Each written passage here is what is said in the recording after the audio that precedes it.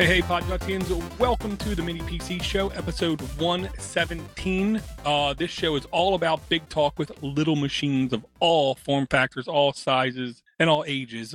This show is brought to you by Tom O. Thanks for your patronage, Tom O. If you would like to support this show as well, it is super easy. All you have to do is go to patreon.com/the Mini PC Show, or just click the links in the notes. And speaking about supporting the show, we have Rich and Brent with us this evening. How's everything going, Brent?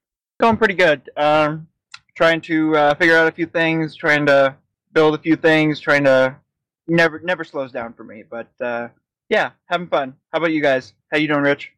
Oh, I got an interesting couple days, but I'll keep it to myself. All sorts of stuff going on. Technically, I've had a thumb drive and 2 hard drives fail, so I was kind of PO'd about that. I think I've recovered most of my data on my Mac. I had my first hard drive fail on the big server last week.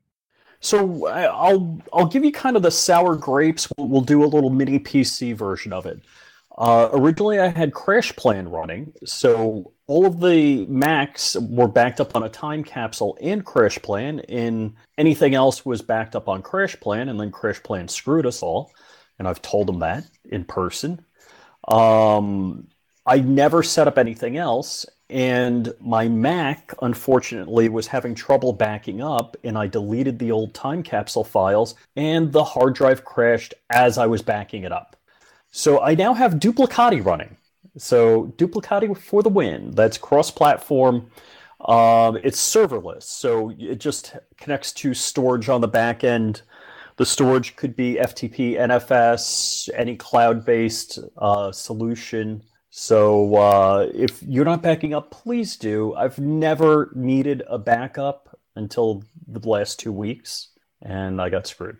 So yeah, I have a parity disk on mine, which is the only reason that I was able to get mine up and running again. But I'll have to look that up. I've never looked into that one. So my criteria, one, open source, because after CrashPlan screwed us, I really liked CrashPlan. I liked it so much, I even paid for their cloud solution, an annual subscription. But I had the cloud and I had my local. So open source, multi-OS, so the big three, Linux, Windows, Mac. And it's got a version. And so Duplicati does all of that. And so I'm happy with it. I got it set up on my Mac already. I got to set it up on the other computers in the house. That's good to hear. Yeah, that's interesting. I'll have to look into that.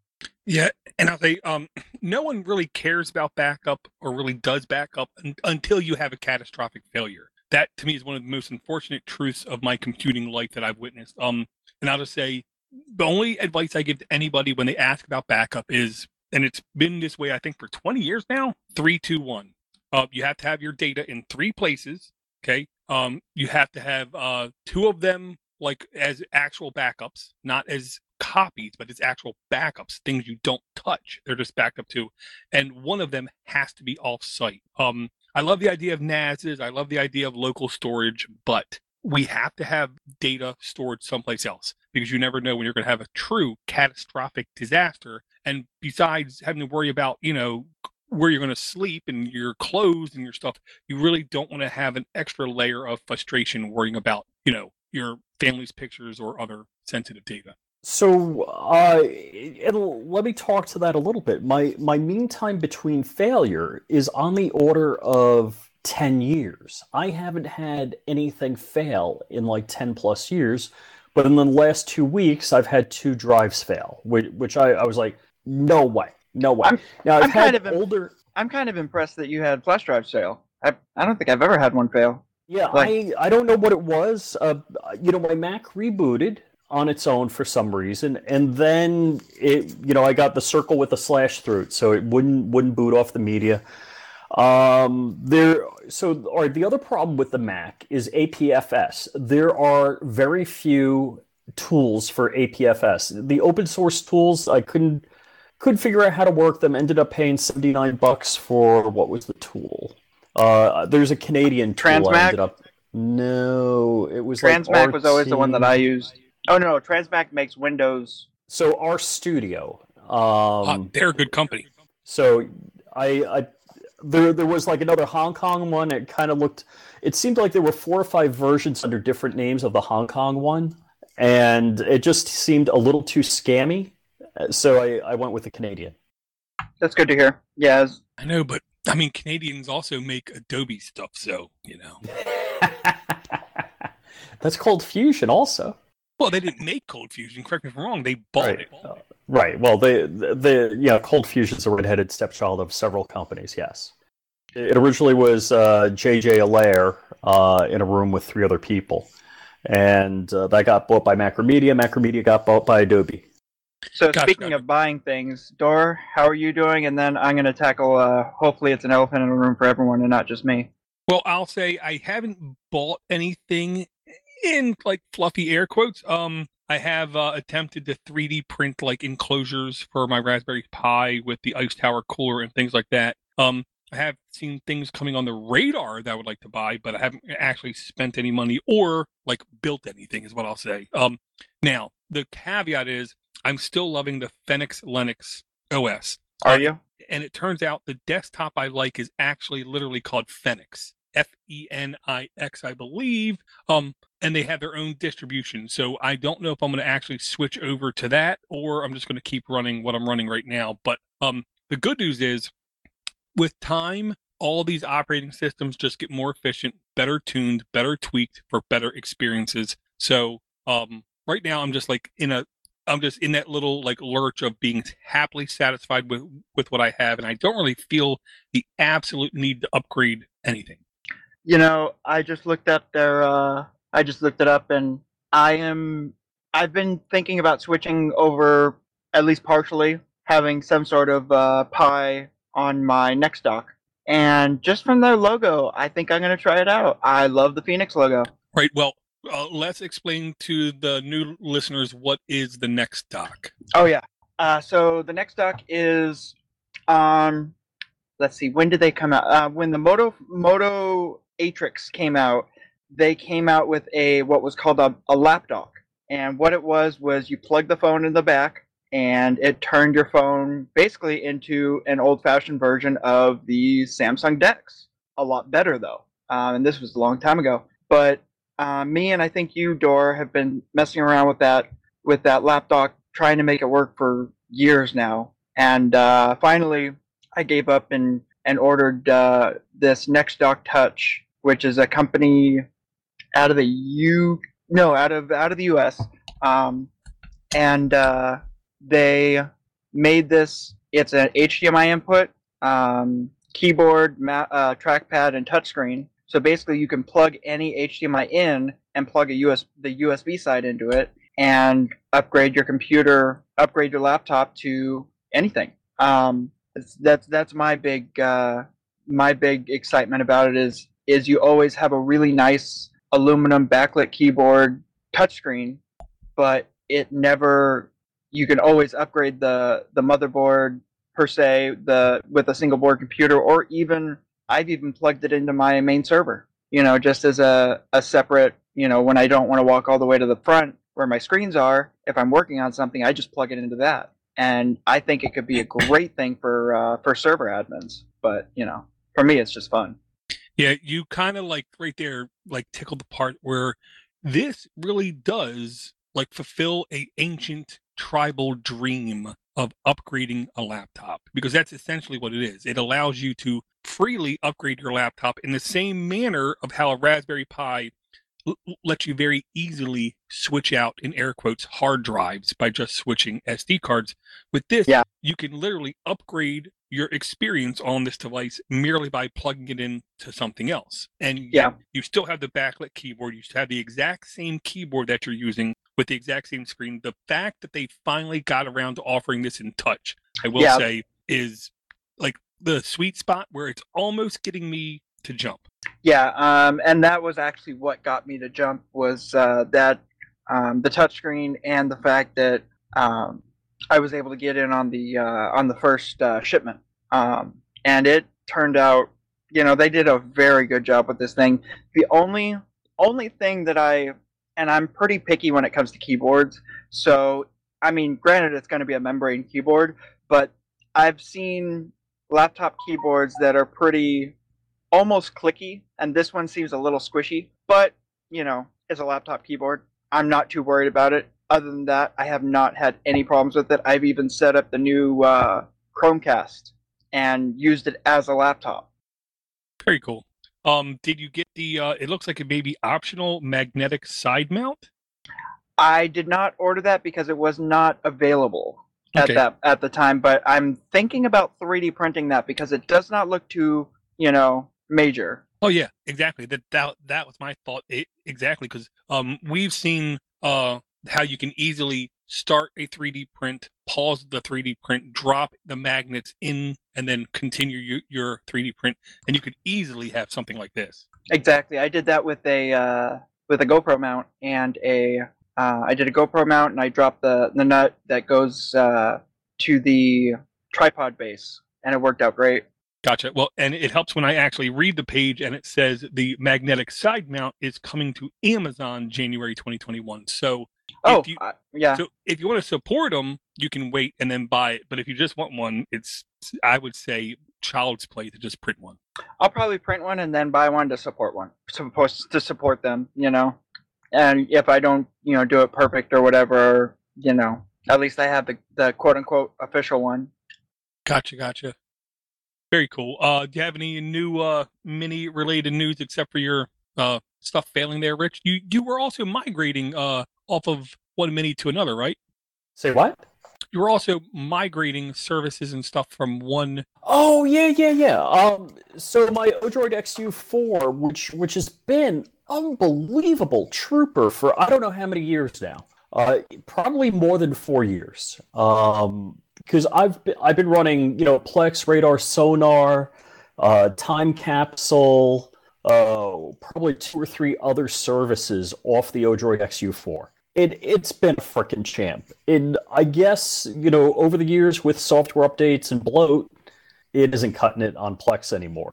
So I probably have had the Odroid N2 kicking around for more than a year and just haven't officially committed it to one thing. I did a bunch of demo setups or test rigs, but it is now my new sonar, radar, Plex, whatever multi-server, and it's really kicking ass. So Odroid N2, now this is the original Odroid N2. There's a new version out there, and I'll always pimp Ameridroid, good source to get it, and definitely look around on their site because I think there's one of them. It's called like the multimedia, and it comes with the case, power supply, and might even be an SD card. Don't hold me to that part. And it would be cheaper than if you bought them a la carte. So hunt around on their site if you're going to buy one, and it wouldn't hurt if you said you heard it from Mini PC because they know we're out there. And actually, speaking of Ameridroid, they have a case for the XU4 that is a Nintendo 64 looking case that has where the Nintendo symbol used to be. It's actually an LCD screen, so you can change. Oh, that's cool. It's really neat. It's really neat. Let's see. I got the. Who was selling it? What was it called? The Rock 64s for the cheapy Rock 64s. So I got 2 of those. Got them on Amazon. Yeah, the security company. Yeah, whatever. I got the box. It's on the other side. I could reach it, but I got 2 of those. I think I'm going to set them up with Octoprint for one for each 3D printer. And I've been running for maybe more than a week. Anyhow, if you're interested in VMware ESXi, I've got 2 Raspberry Pis. Actually, here's my 8 gig, my other 8 gig Raspberry Pi. But I've got 2 Raspberry Pis, one 8 gig, one 4 gig, running ESXi and vCenter. The VCSA only runs on Intel, so I have another ESXi NUC running ESXi with the VCSA, and the vCenter is basically the manager, so you don't have to log into each individual ESXi host. And in case you don't know, VMware ESXi, that's a Type 1 hypervisor, so you can put VMs on it. So I've got VMs running on it now. I haven't been able to get the high availability configured. I'm probably just doing something wrong. Oh, I probably have to do an update video on that because there's been new stuff coming out. I used a 64 gig thumb drive, and you can specify that when you install ESXi, which only takes a few minutes, like seriously, under 5 minutes, that it will only use 8 gigs of the 64, and you can use the rest of it as a data store, a local data store. So there's a little command in there. So there's a couple of things I've learned recently. And like my YouTube channel, so youtube.com/flyingrich, I've got a video on like end-to-end setting up Raspberry Pi with ESXi, how to do it, because there's a whole bunch of steps. And I'll probably have to do some update videos on some of the tips and tricks I've learned over the last week or two. I need to do a YouTube channel or something. I do too many random things to not actually have something. So just do Instagram videos. Yeah, I could do that. Yeah, I could. I'll try that. Yeah, if you're more random, Instagram is probably better for that. Yeah, I definitely am. And I thought I'd take a quick pause and just say hello to Red, John, Captain Zero, and Chatter. If you guys would like to participate in the live chat, you can follow us either on Twitter, Facebook, in Discord, or on Patreon. We try to post when we go live, and all these guys are right now in the YouTube chat. Now, I got to bring up in like soft, fluffy air quotes the elephant in the room, and I can kind of say that there's kind of almost two of them. The first one I'm going to say is the new announced Odroid HC4, which I got to say that's slow because Odroid's naming convention apparently is very rigid, where they like numbers and letters and nothing else, no real world word type things. And this is the Odroid HC4, which is basically a $72 device. It's going to be available late October. The long and the short of it is like the Odroid, I want to say H2, but in more of a NAS type form factor. So it's the Odroid HC4. It comes with a case, a small LCD screen, and it's more of like a toaster setup where you can drop hard drives in. The specs on it is it's a quad-core processor A55, 1.8 gigahertz, 4 gigs of DDR RAM with 32-bit bus, dual SATA 3 ports for 3.5-inch and or 2.5-inch storage, UHS 1 capable micro SD card slot, so you put your main OS on that, hypothetically, and you put your actual data drives on your full-size hard drives. Full gigabit Ethernet, only one HDMI 2.0 port, which kind of makes me a little bit sad. Digital audio over HDMI, a USB 2.0 host, so you can add more ports if you want to, but only USB 2.0. UART serial connector, IR receiver, and then of course your barrel jack connector, because they love barrel jacks. 84 by 90 by 25 millimeters, and they say it's 280 grams, including heatsink, fan, and case. So I'll first say I love the fact that Odroid keeps putting out new hardware. I love the fact that they're literally trying to target certain use cases, certain aspects, certain things that people like. But I have no problem saying out loud, after back and forthing with Captain Zero a couple times about this, this is one of those things. It's good, but it's definitely not for someone like me, is the way that I'll put it. Okay, so look, I got 3 things about it, but why do you say it's not for someone like you? Well, I don't need some people complain about the toaster form factor, and it's very easy for dirt and dust to get inside of it, which I will say I don't care. If I wanted a lid over top the toaster, I would just 3D print a lid. But I don't need a NAS with like a little screen on it, number one. Why not? That was my first item. Well, because if the screens give me the date and time, which is what it's showing, I'm like, yeah, that's more than useless. It might as well flash 12 o'clock like my VCR. Right. Now, I mean, I'm sure it's reprogrammable to say other things, is what I'll say. I'm sure it is. But when I think of NAS, I think of like a Ronco, set it and forget it and shove it in a hole and never look at it again for the rest of my life until drives fail. Yes. I'm wondering if you can... You're going to hit I had 3 points, and I'm wondering if you're going to hit the other two. My thought is, what if you have like a storage space available? That way, you don't have to look up on anything other than when you look at it, it actually shows how much storage space you have left. SSH and DF space -H. Yeah. Well, yeah, but you don't have to use another computer to do it. Right. I mean, it would be cool if it could tell you like the number of active connections, the amount of free space and stuff like that. And that's cool. Don't get me wrong. That would be cool. Yeah, if it's cycled through like CPU temperature, percentage full on disk 1, percentage full disk 2, network traffic. Yeah, all right. I buy that. All right. So my points are. Well, I still more. I gotta say the two other things that I don't want to say made me upset about it, but it proved to me that it's not for me. Is what I'll say. Okay. Number one, only USB 2.0. I mean, this is 2020. Oh, I missed that. All right, that would be my fourth item then. Right. There's no reason to not have USB 3.0 or USB Type-C. I mean, really. The other thing is, I almost, and Captain Zero had to bring this to my attention, I'm almost besmirched at the fact that it only accepts what I, in hindsight, now consider archaic, old 2.5 or 3.5 disk form factors. Why don't you support M.2 NVMe drives? Now, maybe that's version 2 of this, or maybe 3 of this, because they are coming down in price insanely. After that, I almost don't want now the idea of a toaster. If I was a computer technician and I was constantly dropping drives in and doing work with them and backing up and cloning them, don't get me wrong, this would be like already in the cart waiting to buy. But I don't do that kind of task. So I'll just say it's a cool setup. It's a cool thing. I'm happy to talk about it. I'm happy to push people who I believe could use this towards this, but I don't think I would. Okay, so you kind of brought to light another point. I have 2 other beefs with it. And don't get me wrong, I think it's a great product. I'd buy one if I saw the need.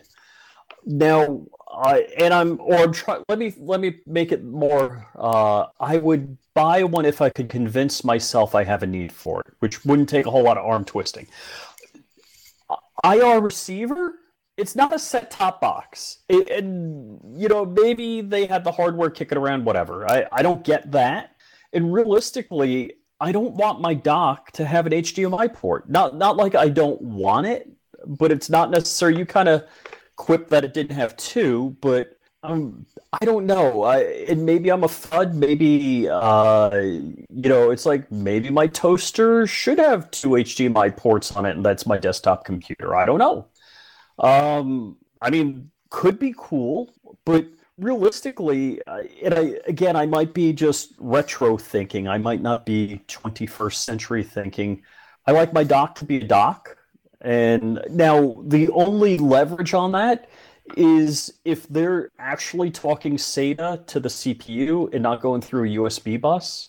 But then it really doesn't make it, if it's 2 separate USB buses, that's okay.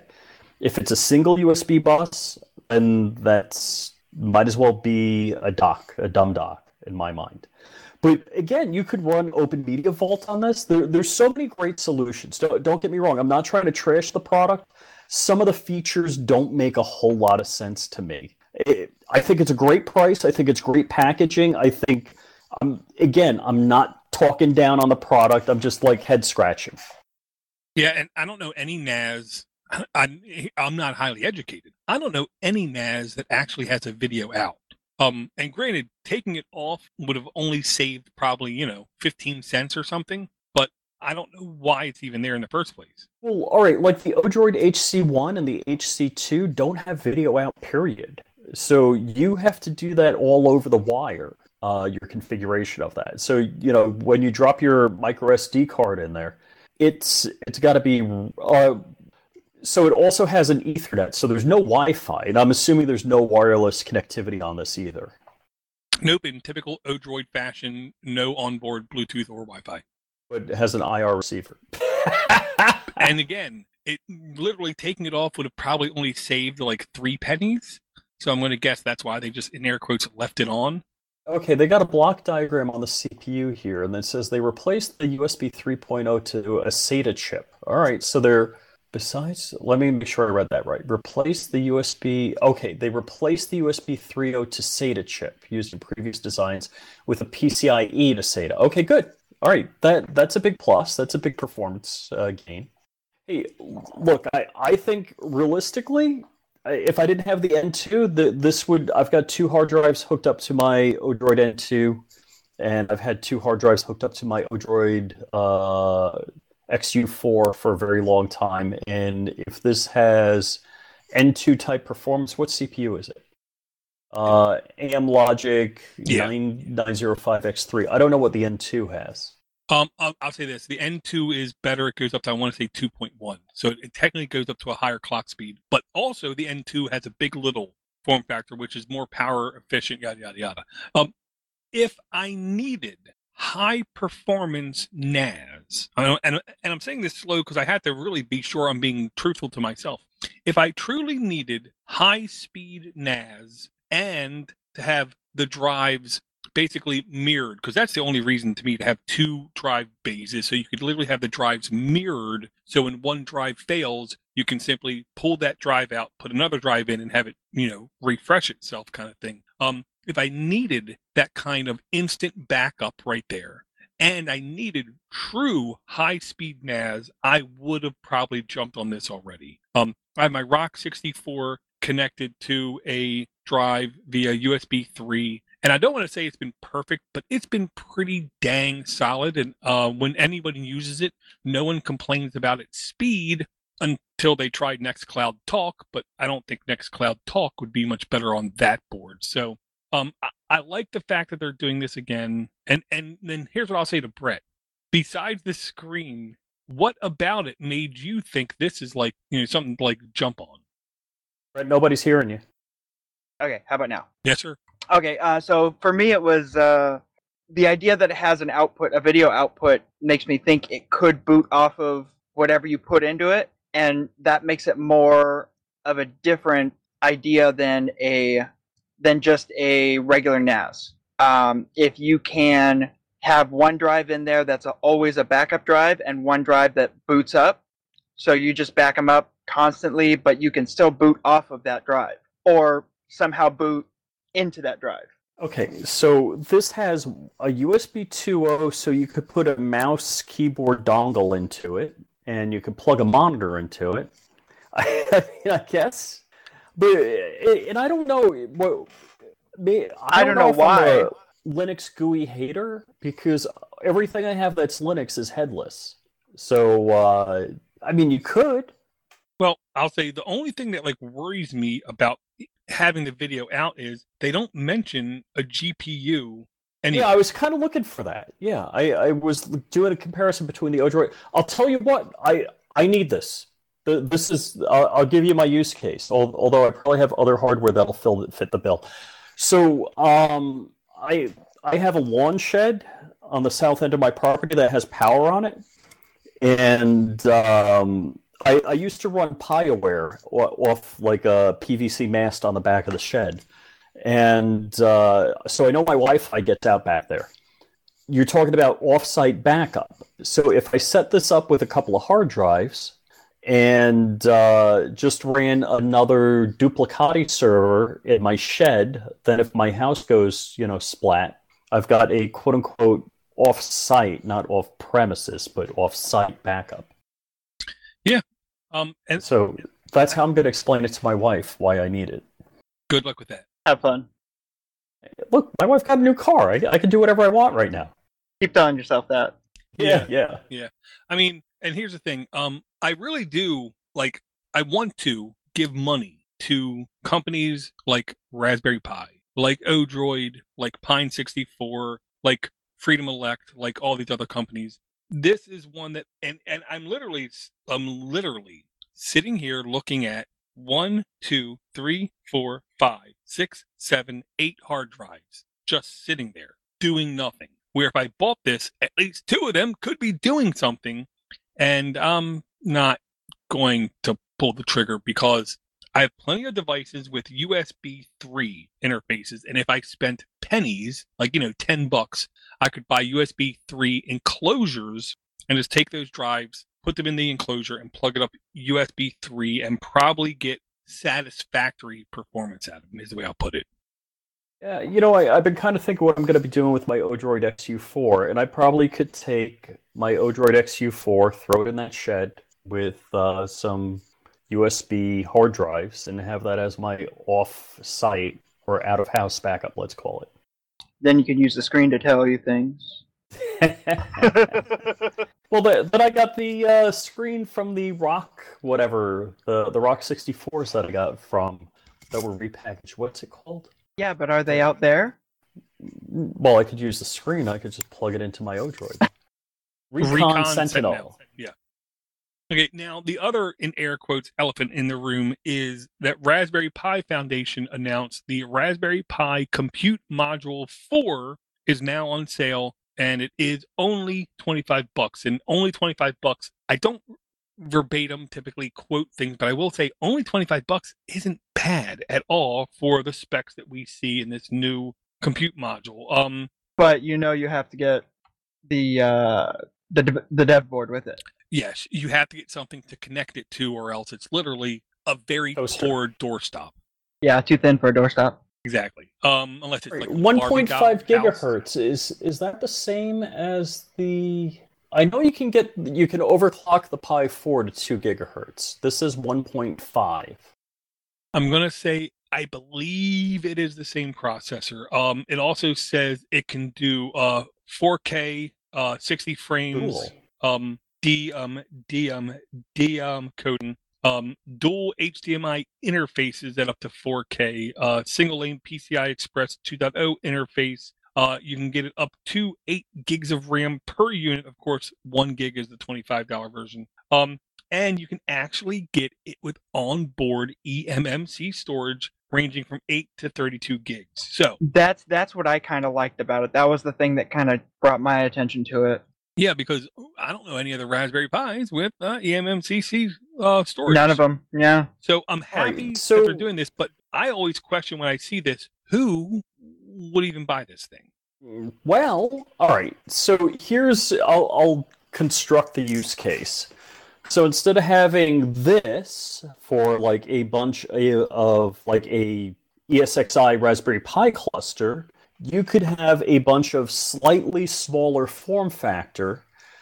Now, the onboard storage I go either way on, because you can TFT boot, like ESXi can be diskless. You can TFT boot the Raspberry Pi, and you don't need onboard storage. I'm more concerned about something like RAM. Now, the thing that I'm kind of head scratching, why would I want dual HDMI on a compute module? What would I do with that? I could understand you have the coprocessor, the video coprocessor, because maybe you're doing, floating point operation stuff, but yeah, I'm not getting that. And Dor, I don't know if it was today. Was it today you shared a different type of dock for this? Well, yeah. I mean, I'll first say I'm sure there is some kind of use case where you would have a cluster board have, like let's just say 4 compute modules in it, all of them dual displaying out to something. Yeah, I could see it like a bar. A bar would be a great use case for it, having multiple screens, having different things on each screen, only having to have 1 or 2, pies, or 1 pie per 2 screen. Okay, so let me call you out on that one. The problem with that is you need a motherboard for it to dock into. If you just got a Raspberry Pi 4, you've got 2 video outputs and you just plug power into it. So that's kind of the head scratcher still. Yeah. I mean, it's more of a permanent solution in my eyes, though. It's more of a, you put it into this, you have the dock that is a little bit more permanent than our development boards. That's what I've seen that they kind of advertise it as. All right, so it's got gig Ethernet, but I see an antenna kit. So I'm guessing it's got Wi-Fi and Bluetooth also? Yes. Why would you... See, that's another head-scratcher one. Well, it also has, if I remember right, if not most of the same chipset, isn't it? So why Yeah. would they get rid of it?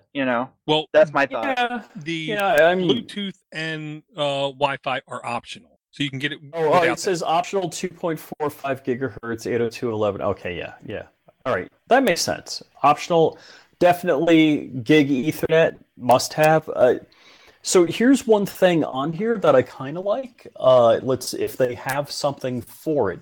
Single lane PCI Express 2.0 interface. So that could be cool because the motherboard that it plugs into, or carrier board, whatever you want to call it, that it plugs into could have PCI slots. Yep. Yeah, and the Turing Pi 2 was the thing that I linked to. It's a mini ITX cluster board that can take up to I want to say 7 Raspberry Pi 4 compute modules. And I had to say that nice and slow. And that's the old ones, right? No, it's a brand new ones. Are you sure? Because the new one doesn't have a DIMM slot, isn't DIMM compatible. Yeah, this is just recent. Oh. Is that today? Is that seriously released today? Huh. I believe here's what Yeah, I'm you're saying. right. I see. Yeah. Both of Right. those boards, the old Raspberry Pi 4 compute module and the new Raspberry Pi 4 compute module, they had different connectors onto their baseboard. Their baseboard still connects via DIMM, I believe.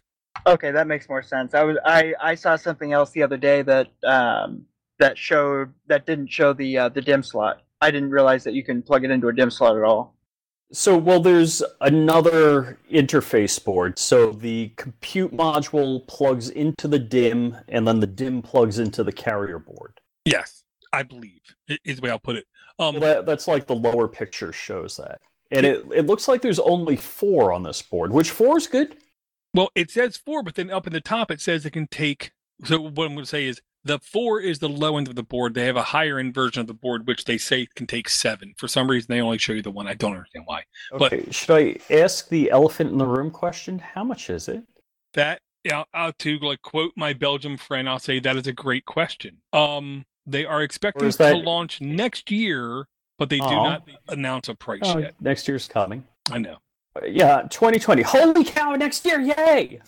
Well, and this is the kind of thing where I'm sure if I fit in a very specific niche or niche, this kind of board would really get me excited and can't wait to do stuff with.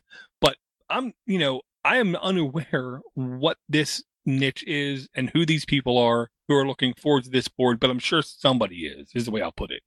Yeah, I can agree with that. It doesn't. Yeah, I don't see a use case for it, but I'm sure there's plenty. Well, again, ESXi cluster. So if you want to do a home lab, like if you're somebody like me and wants to have a home lab to do stuff with, either Kubernetes or an ESXi cluster, the 7-slot board is for the old module. I'm just looking at it. Gotcha. I clicked through on the link, and it said blah blah blah product page available pre-order $128 blah blah blah 7 module. All right, so fully populated it would be $300 with 7 compute modules, which not bad. Decent not bad. price. Yeah, because I've seen some of these things. They were like $250, $300 for just the carrier board, and I'm like, you're goofing on me, right? And actually, I had a Twitter chat with McMake, and I'm like, because I was commenting like another board, I'm like, I could design that for less, and he's like, yeah, I was thinking the same thing.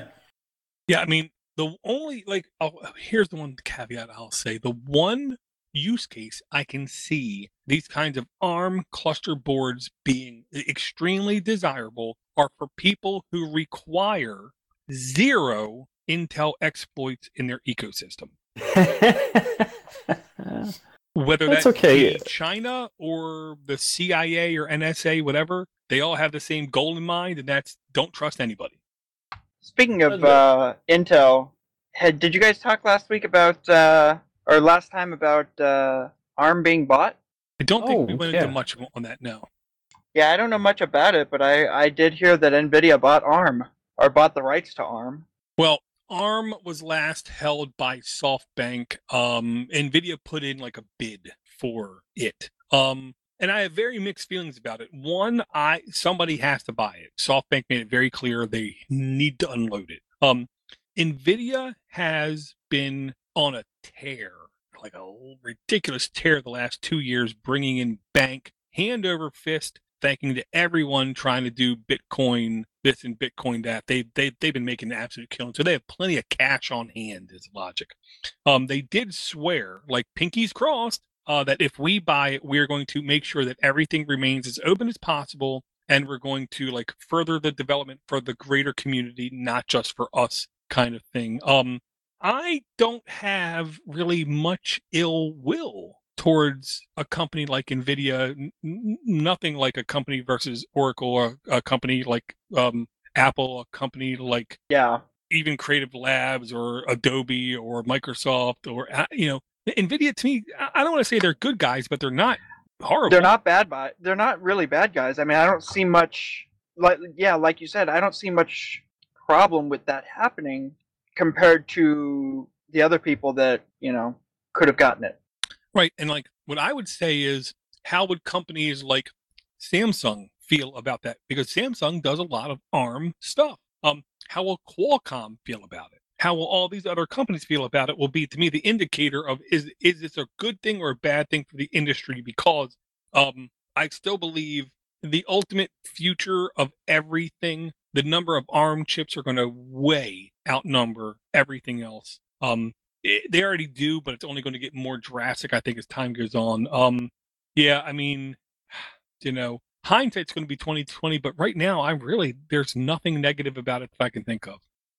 Yeah, I'll agree with that. I mean, it could be really nice. It could be having a little bit more money behind it, having a little bit more. I don't want to say development, but because I don't know much about SoftBank, but could be good. Yeah, I mean, and I don't like governments jumping in, like, approving or disproving of things, because government's really only interested is government themselves. That's why I look at industries to try to define it. And I will say, all the podcasts I listen to, whether it's Financial Times, Economist, Fox, MSN, NPR, all of them, none of them that I can tell say this is a disaster. What are they doing? This is going to kill ARM. Everybody seems to at least be moderately positive about it. Well, it could have been worse. Intel or Apple could have bought them. I'm pretty sure if Intel would have tried to buy them, that would have been stopped by some government. And if Apple would have bought it, I think I might have just given up and went back to like stone tablets. Yeah. Yeah. The other thing I at least wanted to look at, and I don't know how much we actually went into detail on this one, line 273 in the notes. There's more companies out there than just, the Raspberry Pi, Odroid, and Pine. This other one, NanoPi RS2 and the NanoPi Neo 3, tested with Armbian here on CNX software. I will just put it like this. Brian bought one of these, and he was, I'll say, pretty satisfied with it. The only thing he wasn't satisfied with was the temperature. It definitely got a little bit warm. And I don't want to say I don't care if my single board computer gets warm, because it's fixable with proper ventilation, proper heatsink, proper fan, proper cooling.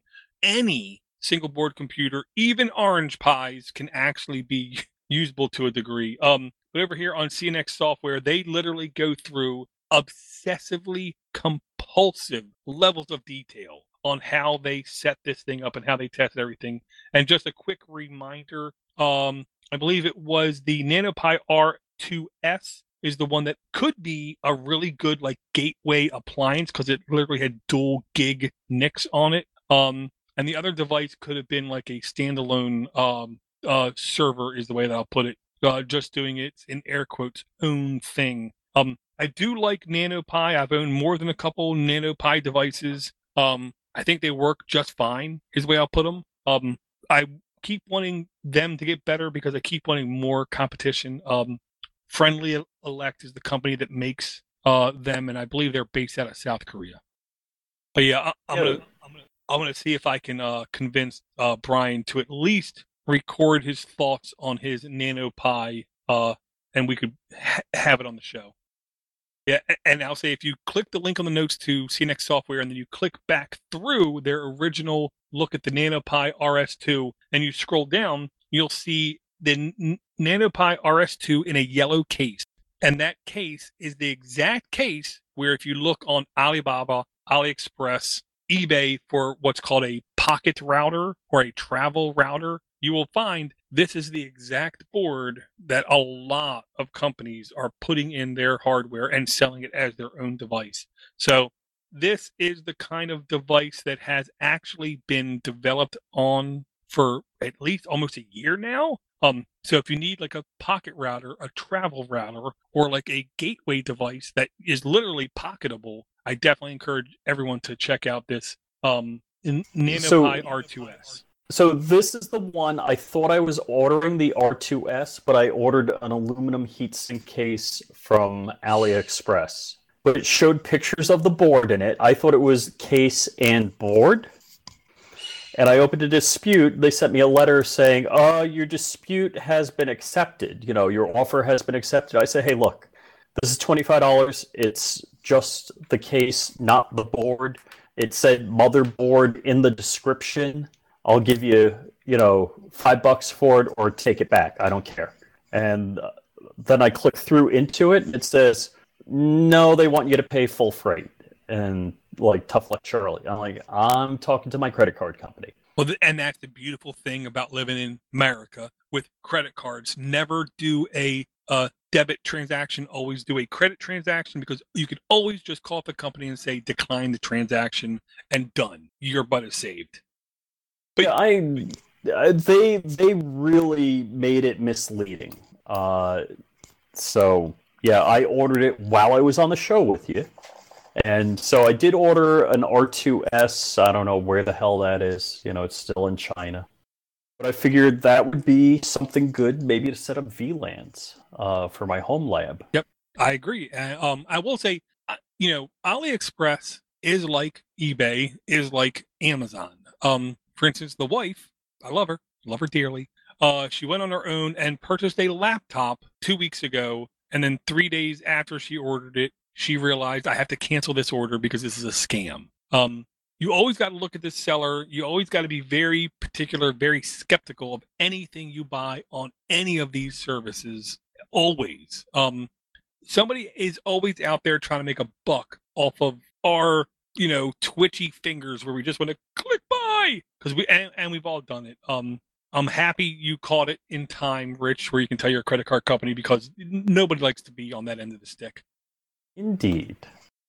Right. One more link I wanted to bring only because, I'm going to say it like this. There's like podcast Door Geek, and then there's 9 to 5 working Stephen McLaughlin. The two shall never meet, by the way, or else the universe might collapse in on itself. At work, I have to use Visual Studio. And when I use Visual Studio, I actually try to offload most of my tasks off of Visual Studio and put them on VS Code. And then I actually don't use VS Code. I actually use VS Codium, which has all the binary blobs from Microsoft taken out, long story short. But VS Code is a fantastic text editor, IDE kind of thing. It almost makes me not need Notepad++. And I've literally had Notepad++ in my technical holster now for like 20 years kind of thing. The long and the short of it is Microsoft's VS Code officially comes to the Raspberry Pi and Chromebook in the version 1.5 update. If you enjoy advanced text editing, here's the example I use. Not every text editor will let you pick columns of text to copy, where you actually can say, like, the first 5 characters of these 10 lines, just copy that. Not everything to the right of it, just that. If you enjoy advanced text manipulation, then you really need to check out VS Code or VS Codium. And now you can check it out on your Raspberry Pi, on your Chromebook. And I will say, I have it loaded right now on my Pinebook Pro. I've had it loaded on my Raspberry Pi for a while now. I am shocked at how well it works, even though it is an actual extremely heavy text editor because it's actually an IDE. I definitely encourage people to check it out, see if you like it, see if it's usable. Stuff on Linux like Genie is perfectly usable and it's perfectly fine, but VS Code is more powerful. I got a question. I've been using Sublime Text for a while, and Notepad++ was a good standby for a very long time. Do you use Sublime Text, and how would you compare it to Sublime? I used Sublime for over 3 years, is what I'll say, and I did pay the guy money because it's a really good product. Sublime is definitely more versatile than Notepad++. There's still a couple things Notepad++ does that nobody else seems to do, so I always have it there. VS Code, I hate to say it, it is definitely more functional than Sublime just because of the extensions and add-ons. They are like insane. This is like Firefox back in 2002 where the add-ons never stop. Yeah, you can do, I've actually been messing around with it a little bit. You can replace the Arduino entirely with it. You can program the ESP32s. You can program. You can even program Marlin for the 3D printers on it. Yep. Yeah, it's really good, and I'm trying to learn coding more, and it's definitely helped. Yeah, in the interface, you can have right there live interactions with your Bash terminal, your Windows terminal, your PowerShell terminal, or any of those other things. You can program against C#, Java, the Arduino kind of thing, Lua. It is all right there. It is an unbelievably extensible interface, and I truly believe the more extensions you have, the more add-ons you have, the more successful you're going to be. And this might be the most extensible IDE I think I've ever seen. Now, I'm always going to use Notepad++ from time to time, and when I want to do very specific things, I still probably will load Sublime. But for my daily driver, I am finding VS Code to meet most of my needs. I guess I gotta have it. It does Cold Fusion also. It does everything. It literally does everything, and that's one of the things that I will say they've done smartly in it. The only thing that is a little bit of a barrier for me is I'm used to the Arduino where you start it up and you install it and you start it up and you hit upload. That's it. With the VS Code, you do need to set up things, and I'm pretty novice when it comes to stuff like that, and it's gotten the better of me trying to set up MicroPython, but MicroPython's very new still, so. Yeah, and I will say again, I've said this now for a couple of years, if you want to really dip your toe in the programming ecosystem and you've never done it before, Python is the best entry point because of two reasons. I'll say more than two reasons, but the two basic reasons: it's nearly human readable, commonsensical, makes sense. But two, the jobs that are out there for Python pay pretty dang good money. Yeah, I don't know if you looked at the chat, but there's a VI fan out there. And there can be. VI has its place. It's definitely not here in Joppatown where I live in my house, is what I'll say. Because every time I load the damn thing up, it takes me 5 minutes to exit. I'm a Nano or a Pico guy. Nano does a good enough job. To be honest, on most of my ARM stuff, I use LeafPad, but it's literally like Notepad on Windows. It's so empty. So the couple things I'll say is we're finally coming around towards the end of the year. So what I'm going to ask everyone to do is, if you can, sit down, start your email client of choice up, send an email to minipc@podnutz.com. We're about the end of 2020. 2021's right around the corner. What kind of things do you think we're going to see or have available to us in the mini PC type of verse? Because I can tell you, like I've told people now for a couple of years now, this is only going to incredibly ramp up. Everything's going to keep moving faster. Everything's going to keep moving quicker. Everything's going to keep getting more dynamic. Thanks to Elon Musk and his Starlink and all these people putting up Cube satellites, tens of thousands of Cube satellites in the last couple weeks, literally in the last couple weeks. All these prices are going to keep barreling down insanely on all of our mini computing needs, and all these mini computers are just going to keep getting more and more useful and more functional as time comes on. So I'll ask everybody, what is the kind of things you would like to see come to fruition? And I'm asking you guys too. Here in the next month, let's sit down and let's have a show where we just talk about what do we predict. But So only one thing I can think: humans are horrible at predicting, but I think we might have some extra insight. So can we talk Starlink for a minute? As far as I know, the secret sauce on the Starlink is the laser satellite to satellite connectivity, and they don't have it yet. They do have it. They've actually ran a couple tests where they're Okay. getting 100 meg connectivity on the initial testing, and the people involved with it believe they're going to be able to get to almost 200 meg speeds on everything. They still need, I want to say, another 100 devices before they believe they're going to be able to actually run the actual test, to where if they pass the actual test, they're I want to say they're going to get $30 million of grant money from the federal government. Well, all right. So one of the cool things in aviation is XM, and there's XM satellite data available for aviation, weather data, that kind of thing. So all you need is a Garmin GPS in your plane, or a Garmin product. I'm sure other products at this point, and like a $40 a month subscription instead of a multi-thousand, probably tens of thousands of dollars weather radar system on your plane that is big, heavy, needs maintenance, and the installation has all sorts of issues.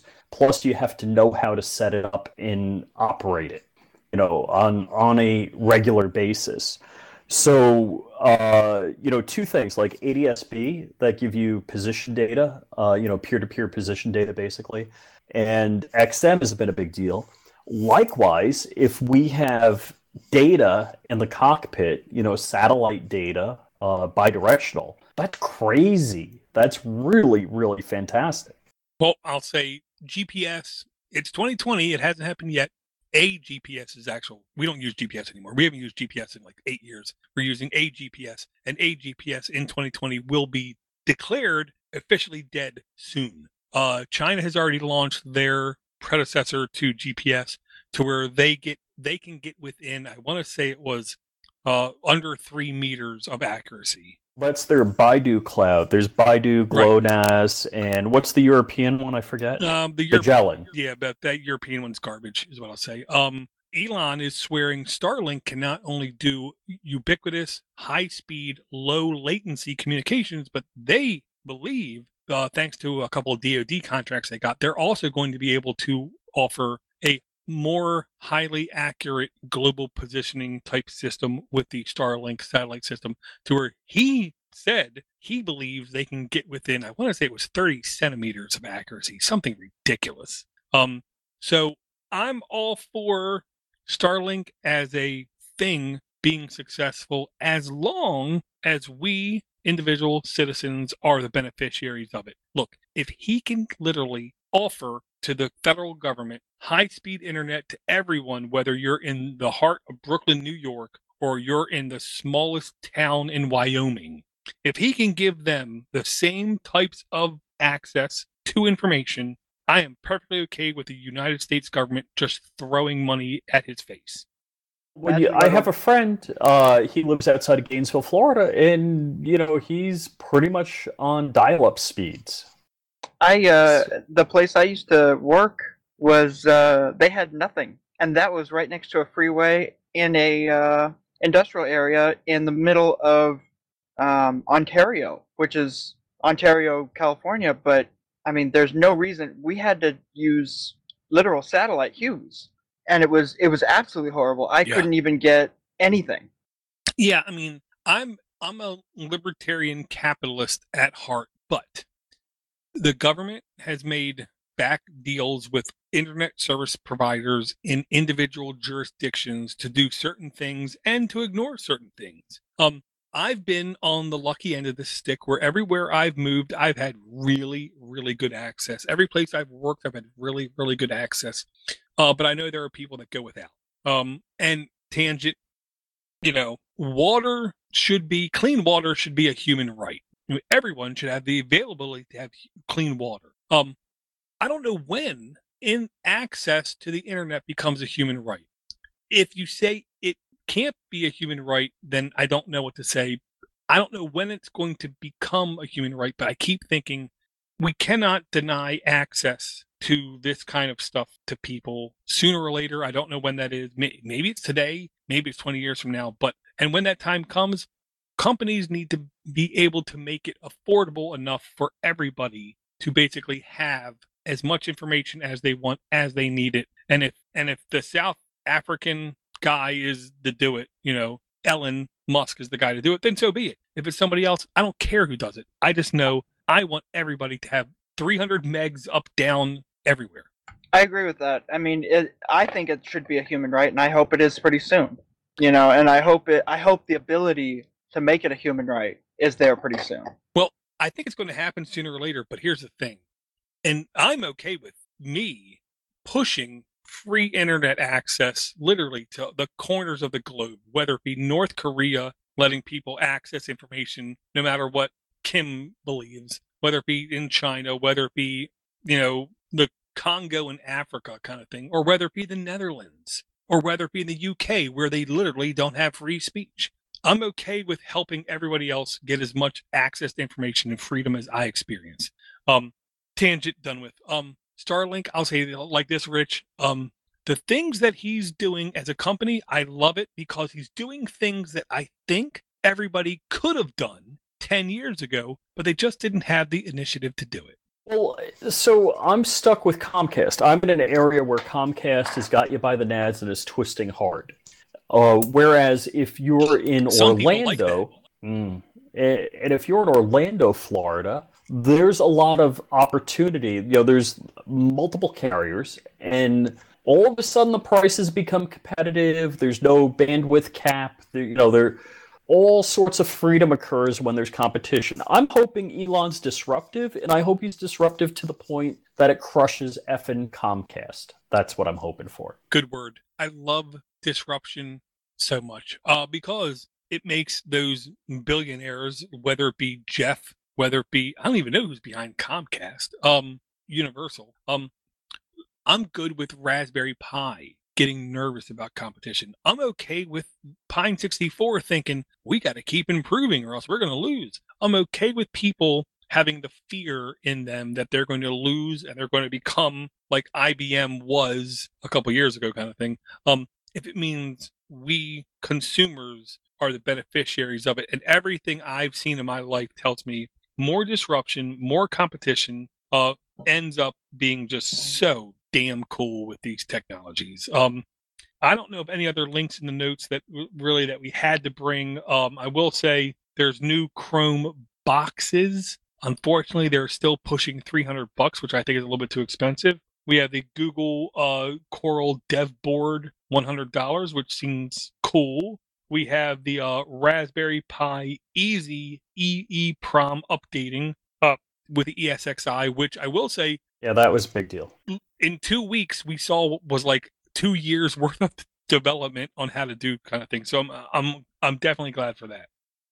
Which makes me go looking. I'm almost ready to push by. Arrow has the Coral USB version for $62.99. I did see that as well. I don't know why I didn't bookmark it. I will say I do think free shipping. I do think all of these interfaces, whether you're doing Visual Studio and C# development, whether you're doing Eclipse and Java development, whether you're doing whatever, the idea of offloading computing task is going to be baked into all these ecosystems. That's how Amiga did it. Exactly. So you'll be able to, hypothetically, in maybe a year or two, simply plug up a sub-$100 USB 3.0 stick to your device, render a video, and where it used to take 2 hours to render a video, now that you have this thing plugged into your device, it's going to literally cut the time in half.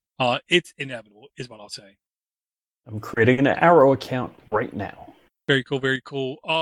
Brett, was there any other things you wanted to bring up? Any RGB type things? I will tell you, I've been getting really close to buying a strip of RGB lights just for the hell of it. Oh, they're fun. And they're so cheap. Yeah, they're really cheap now. I have, see, how much do I have left? I bet I have about 60 meters left. Yes, 60 meters. Because I had a guy that wanted me to do a bunch of work, and he fell through, and then COVID hit, and then all that. But I'm planning on doing my entire RV with it, and basically doing every section having its own basically controller.